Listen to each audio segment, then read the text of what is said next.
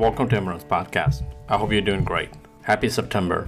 I've been waiting for this month of September for a very long time, probably from the beginning of the year.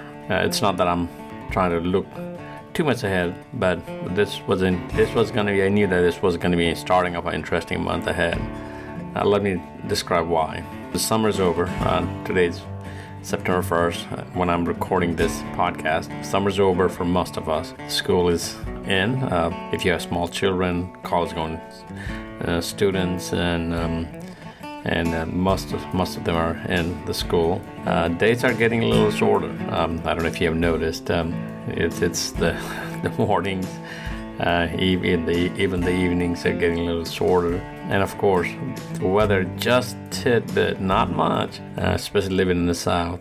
Still, the weather changed just a bit. So it's been a very interesting already to come to a month that I've been looking forward for so long. Let me tell you why. Mostly September, my racing season starts. I've been training the whole summer for the end of September, where I'm headed to Berlin and travel around Europe. So that's the end of September. I don't even want to talk about October yet, but October has its own character, so we'll just wait for the October discussion later. But for sure, September is a lot of excitement. One of the things, what I say is like you train through the summer to get to month where your running season will start. And the excitement, as you get older in life, you have different things to get excited about. But as a runner, I go from September to all the way to May, and at the beginning is always exciting because I've been preparing for months. With the COVID restriction, I haven't done extensive traveling like I'm about to do. Last 2 years has been really tough for most of us for many reasons, including shutdown and everything. So coming to this month, where I look at my calendar, and starting end of the month, I'll be going around doing a lot of things for running related stuff. Mostly, and some a little bit traveling, visiting friends. So there's a lot of things coming up. I'm looking forward for that. One of the thing I'll say is don't try to look too far ahead. That's why I kind of have not even talked about this month. But since I'm here, I said, okay, I want to talk about it. So here I am, say hello to September. So other things I'm trying to do here in this month of September is bring you more podcasts. I have not done a lot of podcasts lately.